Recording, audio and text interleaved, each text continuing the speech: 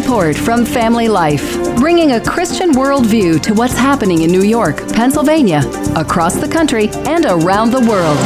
Weather with Kevin Williams, plus special features and reports with the Family Life News team.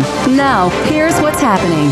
The inquiry is underway. Good afternoon and welcome to the broadcast. House Republicans have begun their investigation into President Biden now that Congress has formally sanctioned the impeachment probe. The first witness being deposed is a former prosecutor who investigated Hunter Biden, the president's son. Correspondent Scott McFarland gets us started from Capitol Hill. The impeachment inquiry itself is an important procedural step, not just for its symbolism and the way it gives Republicans a chance to use the word impeachment and Biden in the same sentence, but because it provides a stronger foundation for the things they want to do, to issue the subpoenas, to seek the interviews, to be investigators. It's more solid ground to proceed with a wider investigation. Maryland Democrat Jamie Raskin says this investigation is flimsy at best. The reason that mysteries are called whodunits is because they start with the crime, and then you have to try to figure out who did it. But the Biden impeachment investigation is not a whodunit, it's a what is it? After 11 months, nobody can tell you what Joe Biden's alleged crime is. George Washington University law professor Jonathan Turley. The question we're really looking at going forward is, what did the president know and what was his involvement? Democrats and the media now accept that this was a massive influence peddling operation. They're just arguing that the president really didn't know about it. Well, how do you know? I mean, that's the point of an inquiry. Meantime, the GOP planning to hold Hunter Biden in contempt of Congress for ditching a scheduled deposition yesterday. I've never seen such a display of arrogance and entitlement. You had over a dozen members of Congress in a committee room waiting for Hunter Biden to appear. I think the American people saw that was a publicity stunt that went bust. Kentucky Congressman James Comer chairs the House Oversight Committee, which is leading the Biden impeachment inquiry. The Biden administration's pitching a new border security plan that would deport illegals without asylum hearings. Chris Cabrera with the National Border Patrol Council. The only way to stop this flow is a mandatory detention, mandatory removal. Once you get that out there and you actually follow through with it, then the flow will stop. More on the plan to beef up the border from correspondent Trey Thomas. It's a bid to win over hardline Republicans like Texas Congressman Chip Roy. We've got to deal with our border, and that is the right position to take. The immigration policy changes are part of a proposed $100 billion package that includes military aid to Israel, Taiwan, and Ukraine. The GOP has repeatedly demanded that border security be on the table in order to get a deal done by Christmas. Last week, 15,000 illegal immigrants a day tried crossing into this country from Mexico. Israel says it will not stop attacking Hamas targets in Gaza despite growing international pressure to do so. Here's the BBC's Hugo Bachega. Today we heard from the Israeli foreign minister who said that the war in Gaza is going to continue with or without international support. White House spokesman John Kirby says there is no way that this war ends with Hamas at the bargaining table. While we all want the war to end as soon as possible to stop the human suffering and to establish conditions for an enduring peace, a unilateral ceasefire with a terrorist group like Hamas is not the answer. National Security Advisor Jake Sullivan is in Israel today for high-stakes talks with the Prime Minister, Bibi Netanyahu. The U.S. Supreme Court will rule next year on restrictions imposed on the controversial abortion drug mifepristone. Earlier this year, a lower court decided the FDA was wrong in how it approved that drug for use. While we await a decision from the High Court, the abortifacient will remain available. The U.S. Supreme Court will also rule on a challenge by several January 6th defendants who claim federal prosecutors went too far. This decision could impact a number of high-profile cases in a high-stakes election year. Here's legal analyst Jan Crawford. Now, if the Supreme Court agrees, that could have a big impact on Trump's election interference case. It could cut 2 of the 4 charges against him or potentially delay that trial. Trump's election interference trial could start as soon soon as March in Washington, D.C. Technical difficulties at Tesla. The automaker recalling over 2 million Teslas due to problems with the autopilot. Tesla owner Susie Maggot hopes the resulting recall leads to safer use of autopilot. I was driving on the freeway and saw a man with his seat almost fully reclined, feet out the window, and hands like behind his head going about 95 miles an hour. Nearly every Tesla sold in the U.S. is affected, and over-the-air software update will now enable the cars to give drivers more warnings when they're not paying attention and even suspend the technology if drivers use it incorrectly. Carter Evans reporting the owner of the Washington Wizards and Washington Capitals plans to move those NBA and NHL teams out of the nation's capital and into Northern Virginia. The crime rate in D.C. cited as a major reason why. Plans are in the works to build a new $2 billion stadium across the Potomac in Alexandria, Virginia. A professional basketball player with a history of violence has been suspended indefinitely for cold cocking an opponent in last night's game. Green just plows right over Nurkic. Draymond Green of the Golden State Warriors may not play for a while after that. Here's the ref with the call following the review of that play. The foul's been upgraded to a flagrant foul penalty 2, and Green has been ejected from the game. There you go. When you hear excessive, that's it. Draymond Green is out. Mike Breen with ESPN. Draymond Green struck the Phoenix Suns center in the face and will not play again until receiving mandatory counseling. The Warriors slugger got a 5-game suspension last month after putting an opponent in a chokehold. Still to come on the Noon Report, the search is over for missing college student, sending Christmas through the mail, and bringing back cursive writing. A very good afternoon to all. I'm Kevin Williams, calling for some pleasant, mild conditions as we get ready to close the work week. I'll be back with the complete forecast in 10. All right, Kevin, we'll look for you then. In the meantime, let's check the stories making news all across New York and Pennsylvania. The triple threat of RSV, COVID, and flu continues to make the rounds, and healthcare experts are concerned. Dr. John Goldman at UPMC says when it comes to RSV, young children are especially at risk. It is resulted in a lot of pediatric hospitalizations, a lot of pediatric intensive care units. He stresses the importance of keeping up with your vaccinations, not just for your sake, but for the sake of those around you, too. If you infect someone who's young and healthy, it's going to inconvenience them. They might have to take a day or two off work. They might feel miserable. If you infect someone who's older, has more medical problems, you may end up having them land in the hospital, and you may have them die. All 3 viruses remain at high levels in both New York and Pennsylvania, with flu and COVID cases still trending upwards. Matthew Grant has been found safe and sound. He's the 22-year-old RIT student missing since the Monday before Thanksgiving, and he was found yesterday in Pennsylvania, 300 miles away from the campus where he attends school. Grant was located on a hiking trail near the Delaware Water Gap. Jackie Napier with Wham News. Numerous emergency personnel took to Mount Mincy in Pennsylvania on Wednesday morning to search for him after his Jeep was found nearby. Grant is an avid hiker, and that area is very mountainous with steep drop-offs. But we're told it was during that search when Grant himself walked through the doors of a police station in Palmerton to make a phone call to his mother. He told her he was safe and coming home. His family had been searching for him since late November after he left his home in Henrietta without his cell phone, wallet, or telling anyone his plans. Grant had been missing for 23 days. He's now been reunited with his family in Michigan, and we are happy to report that Matthew Grant is home for the holidays. An Israeli soldier who grew up in the Rochester area has been killed in the war with Hamas. Funeral services have already been held in Israel for Jonathan William Dean Jr. He grew up in Hilton, New York, and graduated from SUNY Brockport in 2020. The wife of a Western New Yorker held by the Taliban for almost 500 days, continues to lobby lawmakers for his release. Anna Corbett says her husband Ryan's health is in decline, and she doesn't know how much more time he has. Here's reporter Margaret Brennan. Last September, the Taliban did conduct a prisoner swap with the U.S. Taliban officials contacted by CBS insist Corbett is being treated well, but did not indicate to us what they are seeking for his release.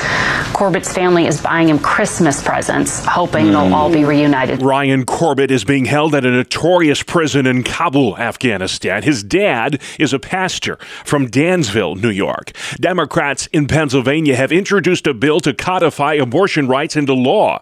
The House measures modeled after Ohio's constitutional amendment that passed last month. Alexis Sneller with the Pennsylvania Family Institute explains why this legislative effort is so dangerous. Not only would it overturn all the current protections that we have, even restrictions on late-term abortions, but it would also prevent our ability in the future to continue to protect life. It's bad for women, it's bad for babies, it's bad for Pennsylvania. House Democrats also want to terminate the Abortion Control Act in Pennsylvania. Our Abortion Control Act in Pennsylvania allows abortion for pretty much any reason up to 24 weeks. They want to take that all the way up through and even past 9 months. Northern Tier Republican Representative Clint Owlett. And that just blew us away as we started hearing just how extreme they are on this, and really I think will open up people's eyes and actually might even turn people away from the direction that the Democrat Party is going right now. I hope so, because of just how extreme it is. 30,000 abortions a year happen in the Keystone State. The Pennsylvania House is gearing up for a long break, and we mean long. They're not scheduled to return to session in Harrisburg until after St. Patrick's Day. That's not till March, folks. The House leadership blames a leaky roof that needs fixed. But Michael Geer at the Pennsylvania Family Institute not buying that. There does appear to be more of a political agenda at play in keeping the lawmakers out until after that holiday with the green beer. It turns out that Democrats are losing their one-vote majority, and so the Democrat leadership has decided no sessions for 3 months until that seat is filled. They're blaming a roof leak, but there will be the budget address by Josh Shapiro in the meantime, and we'll be watching to see if he needs an umbrella as he delivers that budget address. Tongue firmly in cheek there. Governor Shapiro delivers his budget address in February. Lawmakers wrapped up their 2023 legislative session last night. New York State wants hospitals to boost their cybersecurity in order to prevent an attack on medical information. The State Department of Health is considering new regulations that would require every hospital in the state, even rural hospitals, to spend millions of dollars annually overhauling their cybersecurity infrastructure.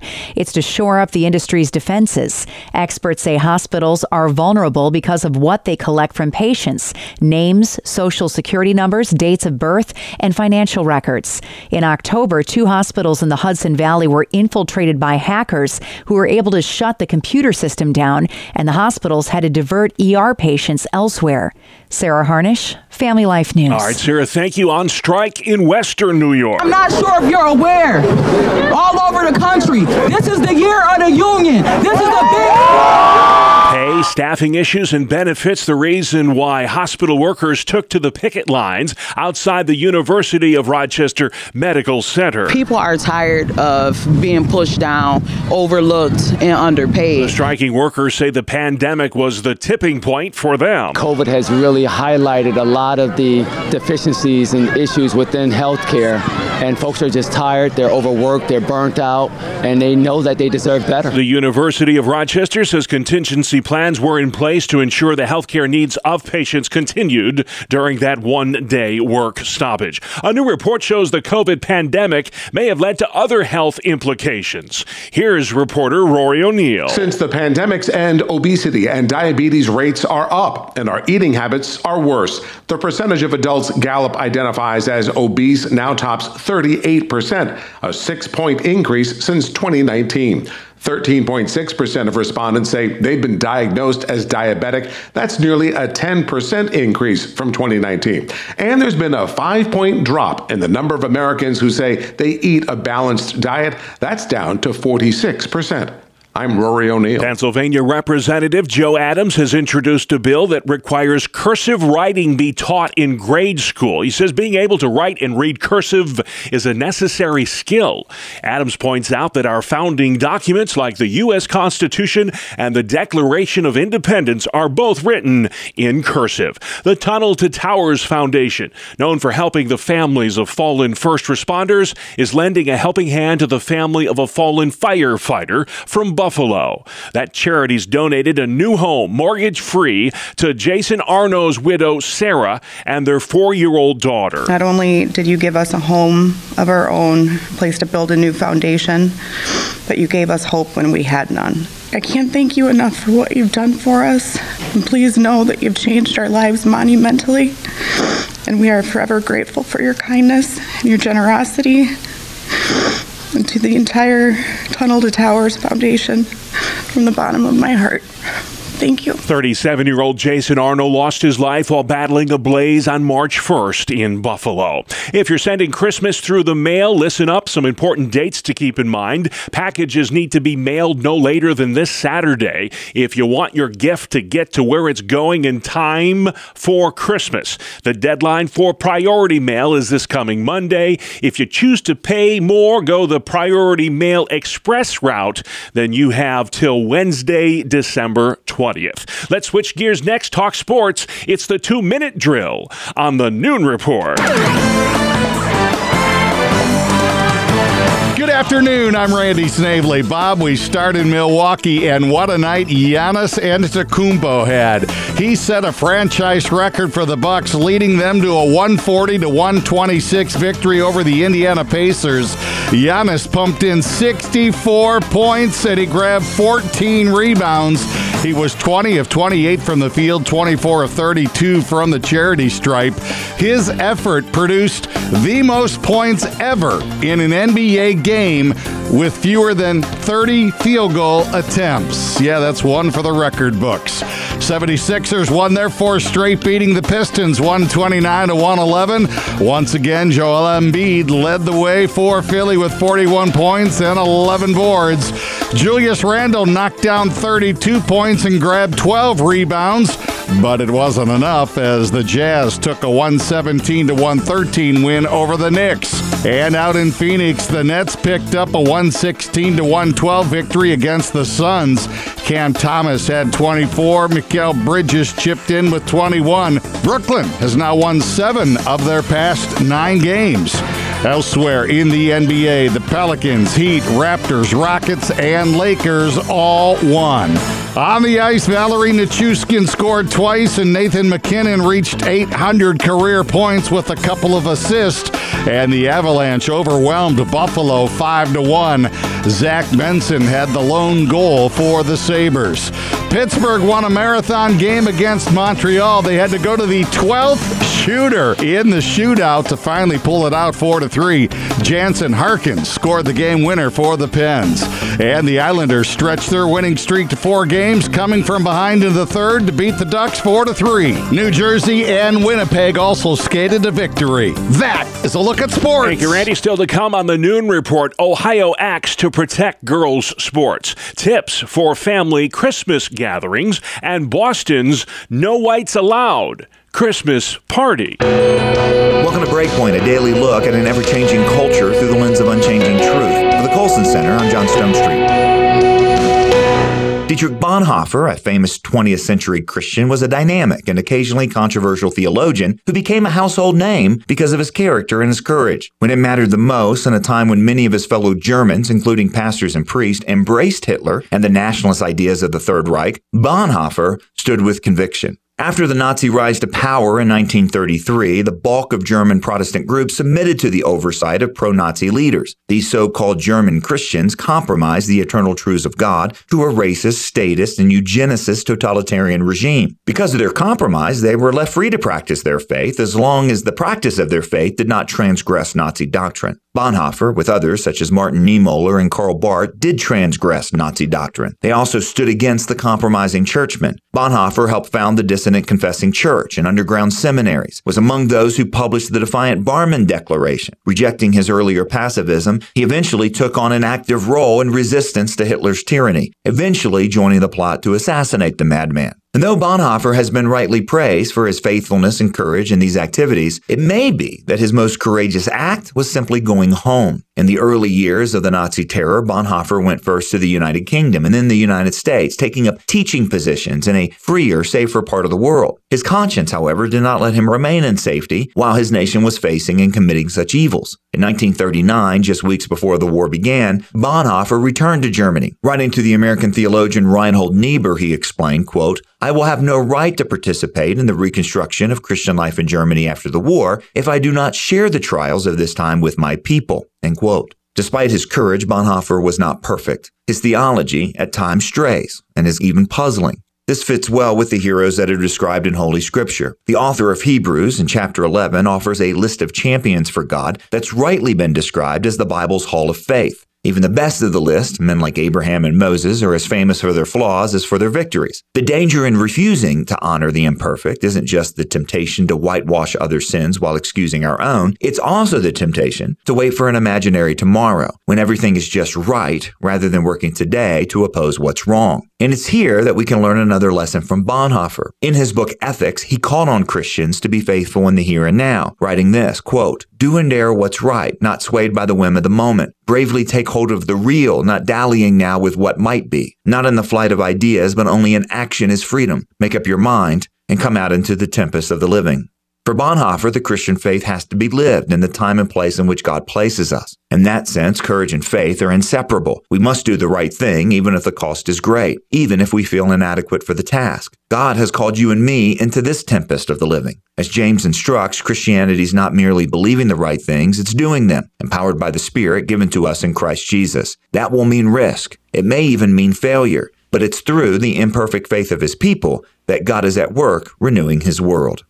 For the Colson Center, I'm John Stonestreet with Breakpoint. Today's Breakpoint was co-authored by Dr. Timothy Paget. For more resources to live like a Christian today, go to breakpoint.org. Okay, John, thank you. Let's take it outside next. Kevin Williams. Here is your family life weather forecast. In terms of any major winter weather, not happening. Not today, not this week, not this weekend. For this afternoon, a fair amount of sun, high clouds, mild, a little breezy. High temperatures, upper 30s to the middle 40s. Tonight, mainly clear. The low temps, mostly 30s. 20s a few valleys. Tomorrow, ample sunshine, milder than today, breezy. High temperatures pushing 50. More in the way of cloud cover on Saturday, but still mild with high temperatures in the 40s to near 50. Thank you, Kevin. You're listening to the Noon Report on Family Life. I'm your host, Bob Price, and here's what's happening. Thursday, December 14th, the U.S. House voting along party lines to begin an impeachment inquiry into President Biden. New York Congressman Dan Goldman says this is much to do about nothing. The Republicans are doing this for political retribution at Donald Trump's direction. The investigation has to do with Biden's alleged ties to his son Hunter's business deals while he was vice president. James Comer chairs the House Oversight Committee. We have a simple question that I think an overwhelming majority of Americans have. What did the Bidens do to receive the tens of millions of dollars from our enemies around the world? The inquiry will allow House Republicans to subpoena witnesses and collect evidence. The president calls it a baseless political stunt. Congress may also hold his son in contempt for ditching a scheduled deposition yesterday. Now to the war in the Middle East. It is full steam ahead for Israel as it continues to seek and destroy Hamas targets in Gaza. Hamas shows no signs of giving up. Neither does Israel, as Gaza becomes an increasingly impossible place to live for Palestinians and an abysmal one to be held hostage by Hamas. National Security Advisor Jake Sullivan is in Tel Aviv for talks today with Israeli Prime Minister Bibi Netanyahu. A 9-foot-tall, 350-pound steel menorah in Oakland, California was destroyed last night. The local rabbi reacted this way. You can break our menorah, but you cannot diminish or extinguish the light of our souls. There have been several instances of menorahs being desecrated in this country as Jews celebrate Hanukkah and and as acts of anti-Semitism continue to rise. Ohio Governor Mike DeWine has not yet said whether he'll sign a new bill that protects girls' sports from the growing influence of the transgender movement. The measure also bans sex change operations and genital mutilation on minors. LGBTQ groups are condemning the legislation, which polls show a majority of Ohioans support. Major health insurance companies being sued over its use of artificial intelligence in making medical decisions. A class action lawsuit filed in Kentucky against Humana claims the health insurer uses AI to deny doctor-recommended rehab care for seniors. The lawsuit against Humana accuses the company of using an inaccurate algorithm to meet performance targets. That's Wendy Gillette reporting. Boston Mayor Michelle Wu hosted a racially segregated Christmas party last night. No whites allowed. Only people of color on city council got the invite. Initially, all 13 members of the city council were invited. Then invites were rescinded to the 7 white councilors. When asked by reporters about the racially segregated party, Wu refuses to acknowledge or apologize at all. One white city council member said that it reflected a sad state of affairs in Boston politics. Cheryl Casoni with Fox News. And next at noon, a conversation about holiday gatherings with Focus on the Family's Jeremy Keaton. Here's Family Life's Greg Gillespie. What is the biggest thing that you and your staff hear from families this time of year about where the sources of these stresses are? Yeah, we all know, and we live it in our own families.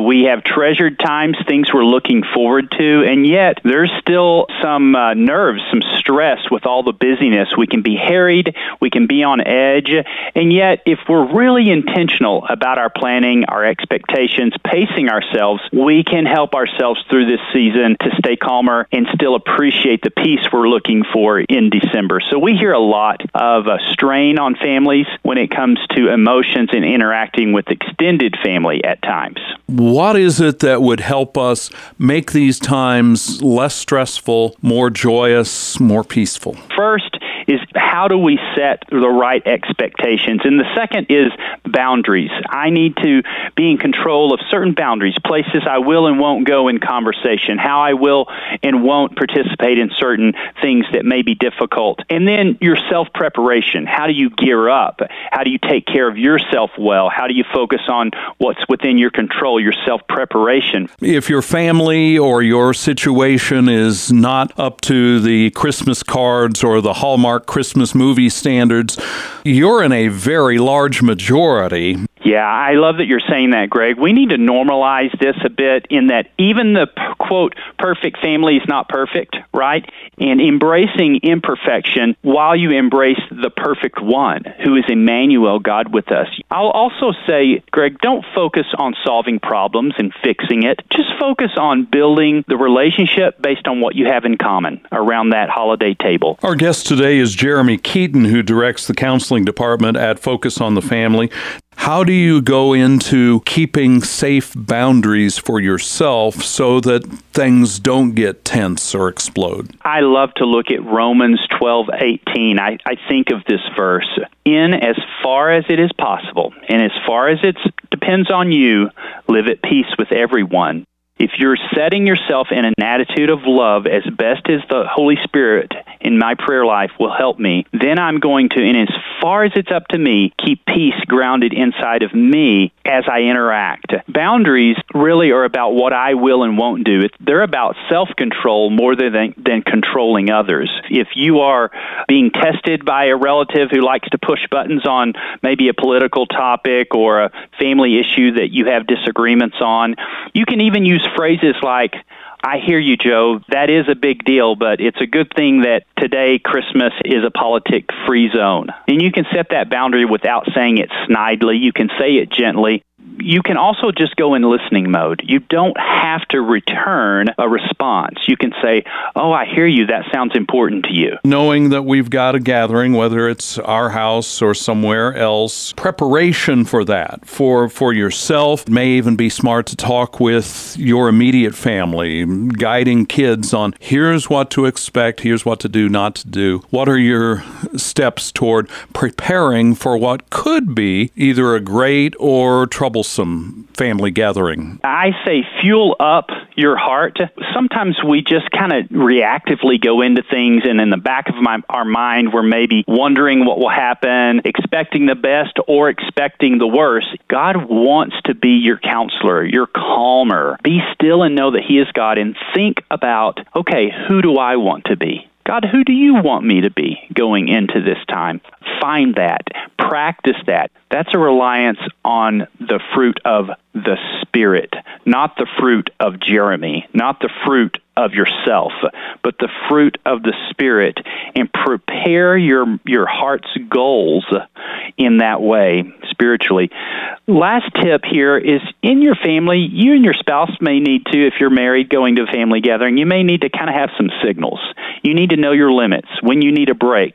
You may need a wink, a nod, a hand signal that says, this is the moment when we need a walk, or at least I need a walk. I need 10 minutes outside of the house. I need to run an errand. I need to walk around the block. Because some people are introverts, some people are extroverts.